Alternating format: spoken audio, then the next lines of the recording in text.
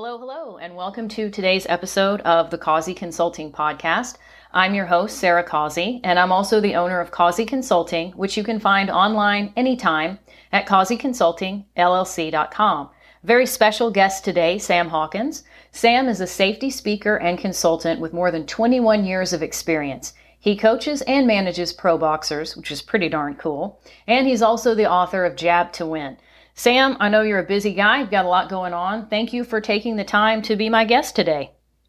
Thank you so much for having me. Yeah. So tell us more about your own entrepreneurial journey. I mean, you've worn a lot of hats. You've led a pretty interesting life. What motivated you to become a safety expert?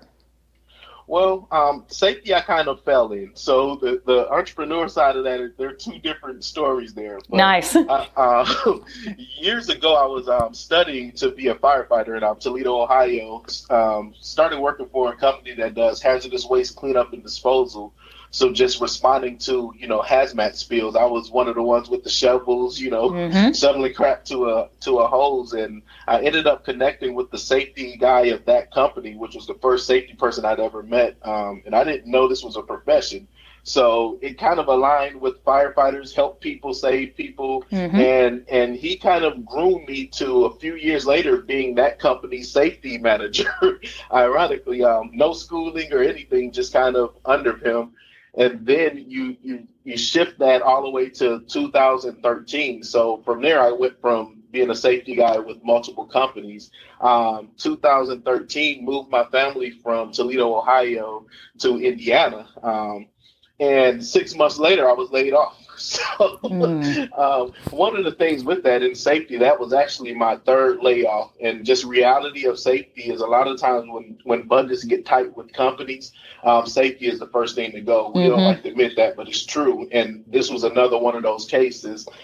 Came home, talked to the family, said, hey, look, I got laid off today. And everybody's question was, okay, are we moving again? And it was more of, wow, and at that point I decided, you know what, I'm a bet on myself and go out here and try this consulting thing. Had no clue about business, being an entrepreneur, but it was, miles to feed and here we go. So what's funny about that is here we are in 2020 and I've been a safety consultant for 7 years. So Nice.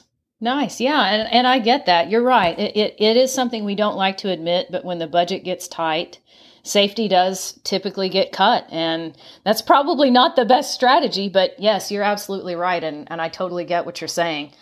I'm curious to know, since you coach and manage pro boxers, people would throw rotten tomatoes at me if I didn't ask in this episode. Tell us about your own experience with boxing, your own career. What's going on there? Oh, so once again, another story. We may have a bunch of crazy stories. That's good. So to talk about my boxing career, we have to first admit that I'm a guy who played that in high school. Didn't play high school football, but went on to play semi-pro football with the Michigan Timberwolves. Nice. So I was a fullback there. In fairness, I got cut the same year. Now, so it wasn't like, I had this great career there. But in getting cut as a fullback, he's usually this big guy who kind of opens up the hole for everybody else to kind of do work. And my oldest brother was the boxer in the family growing up. So he was Golden Glove champion, boxed for years, trained. And I was always around his training and seeing how grueling it was because I ran track. So it was different avenues there. But I learned a lot just watching him and picking it up and going to the gym. So when I got cut from football, I decided, well, I'm going to go to a boxing gym because I know how good the workouts are. I'm going to strip this weight down. I'm going to come back in better shape next year and be the starting running back. That was my mindset. So I go in the boxing gym in Toledo, Ohio. And again, at this point, I'm in there about 6 months and I'm just working out to lose this weight. And they convinced me, get in the ring with some of these guys. So a couple of weeks go by and I'm getting in with different fighters, and they keep putting in other fighters. And I assume like maybe a month later, they come and tell me, by the way, all those guys you whooped last week were all pros. Oh, and I'm like, what? Wow. I'm like, I didn't even know that was there. To fast forward in that story of probably a year later of just training, I had a guy come in with the contract for the turn pro. And I'm sitting here once again, a guy who now has had 0 amateur fights is turning pro because I was actually beating up pros. So I jumped in the sport, of course. I'm like, yeah, I'll take this opportunity. Jumped in there. Absolutely love the sport, just the experience, the training and everything. Towards the end, I actually didn't fight that long because I didn't know enough about the business side of it. The Mm-hmm. sport itself is itself, but what you don't realize in boxing is when you turn pro, it is a business first. And the business moves weren't as smart for me, so I ultimately ended up retiring after 7 fights. So I was 4-3. And the last 3 fights, were ones where we took for the money. And not to Mm-hmm. say we fought in with the goal of winning, but what probably shouldn't have taken that fight when you think of managing a fighter. So after retiring, I sat back, kind of analyzed the sport, started training at local gyms there, helping keep the youth off the street and teach them discipline and things like that. You fast forward now, I have 3 pro fighters who I am now managing to have a smarter career than I had, Mm-hmm. and moving them the right way towards the top. Because what ends up happening in boxing is these guys need to get 10 or 13 wins before the world ever sees them on TV. Yeah. So it is, strategic moves you make there, which I didn't make. So I kind of, with the 7 fights, I cut myself out of the TV and the big money just because of not making those decisions. So I do that now with these fighters to help groom them, teach them the business side of it, because they're all fighters. They want to get in and just throw punches, and if they get a phone call to fight whoever today, they want to fight them. But it's Mm-hmm. understanding this is not the move you make today based off of this situation. So I think my intro into boxing was really a setup to teach me to be able to move these guys smarter than I was moved. Nice, nice. That's very inspirational. And I like how you say, let's don't meet on accident. What a great slogan for anything related to safety. I love that. And I'm wondering, like, what are some of the biggest misconceptions that you see around safety? In order for people to not meet you on accident, what are some things that they should be doing or some things that they should not be doing? Well, I think what the biggest misconception is it costs too much money to work safe. Yeah. And then the next one is the misconception is if we do the job in accordance with the regulations, it will take too long. And those are the two misconceptions. And the only reason those are there is because people see safety equipment, and we can talk simply hard hats. Those cost the company money, sure. Um, and we know the whole. It's kind of like insurance. Mm-hmm. You pay your insurance every month. If nothing happens, you think it's pointless. But the minute you have to replace a total car, it makes sense. Yes. And so what happens there is if companies are putting it in the front of we don't buy this stuff, it's not bid into either the projects or the work processes, then all of a sudden it becomes a extra cost. So a lot of companies I deal with, we start changing the mindset to, for instance, if they're a construction company and they're doing a project, when they quote their project, that equipment is quoted in there. So now it's not this extra cost that we're putting on top of what we had to do because the cost is in there. So you instantly change the mindset and the acceptance of buying that equipment. And then it's the same thing with time. Not these days, whether work or not, we're all trying to get things done quickly, the Mm-hmm. fastest way possible. I mean, that's why microwaves are, invented and still being sold, right? Mm-hmm.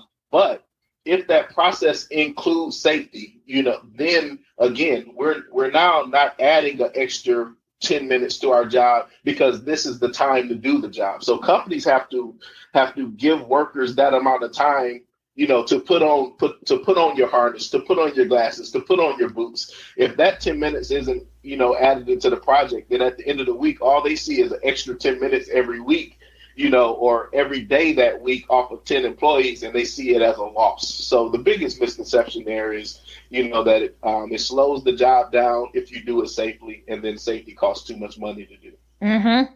Yeah, I think that's really well said. And I'm wondering, from your perspective, how can a company or a work site really create a strong safety culture so that everybody's bought in from the management all the way down? Everybody understands the importance of it and that safety is their own responsibility. So how do you kind of create that kind of culture around it?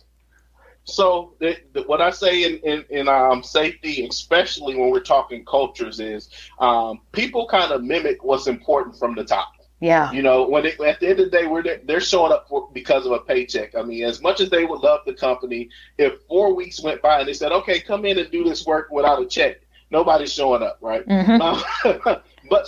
They're there for a paycheck, and they mimic what's happening from the top. As they see that importance, it's important to senior management. It's important to the people in the office signing those checks. It starts to become the way we operate as a company. The reason why I say that is so many companies write a safety policy and say, "Hey, wear your safety glasses anytime you're in this room." And all the workers in that room will have their safety glasses on. They'll see 5 or 6 people from management walk through without the safety glasses. Yes. So at that point, it tells those workers enough that, okay, this is one of those BS rules, or one of them that, it's a CYA, they put it in there, but they could care less. If they see those same management, those same top senior guys coming through with that protection on, then it becomes real. And that to me, that's the biggest thing a company can do. It starts at the top, but it's leading by example, flat out. Mm-hmm. I like that. So you have a diverse background. You have some really interesting skill sets. Who do you typically work with? Whether someone is listening to this and they really want a safety speaker or consultant, or maybe they want to go pro. Maybe they're a boxer and they're like, yeah, hell yeah, this guy's got some good skills. He knows what to do. Who is your ideal client? Who would you most like to connect with out there? So from a safety perspective, if I'm working with a company at this point, I'm looking for companies who want to be proactive about safety, who genuinely care about keeping their workers safe, and are saying, "Hey, this is our situation. How do we fix it, or how do we prevent someone from coming in?"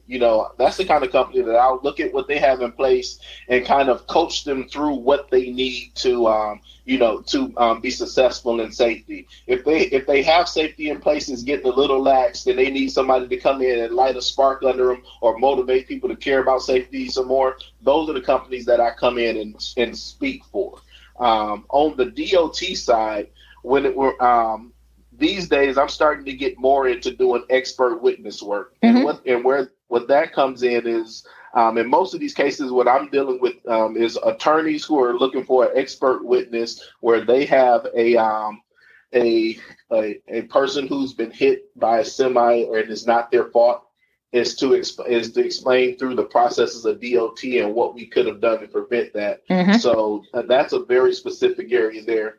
Fighters these days, I no longer work with amateurs just because of time, which I go into amateur gyms and speak anytime. So if anybody has an amateur gym, if they want to get them on Zoom, if they're not local, or if you want to have me come to your gym, I do all that for free. I'll come in and talk and motivate kids for free. Or if you're a nonprofit and you want me to come talk to your kids, that's my passion. I do that.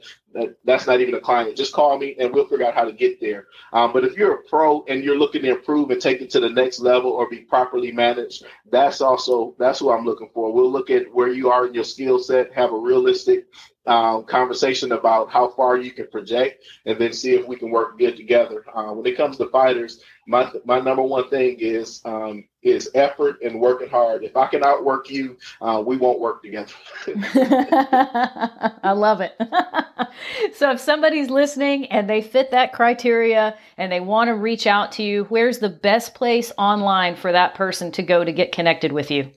The best place to find me is jump on LinkedIn, put in Safety Sam Hawkins. I'll come up. You connect with me there. You'll be able to find all my other channels if you decide to follow those as well. But LinkedIn, Safety Sam Hawkins. Follow me there. I put out videos on there quite often. So. Nice. Well, I know you're busy. You've got all these different hats that you're wearing, all of which are interesting, by the way. There's no hat you're currently wearing that's not fascinating. So kudos on that. And I thank you for taking time out of your day to be a guest on the podcast. My pleasure. You have a good one. Thanks. Once again, my guest today was Sam Hawkins, a safety speaker and consultant, and also a coach and manager of pro boxers. If you'd like to connect with him, you can go to LinkedIn and find him as Safety Sam Hawkins or just Safety Sam 1. If you enjoyed today's episode, please share it. If you haven't already, take a quick minute to subscribe to this podcast and leave a review for us on iTunes. Bye for now.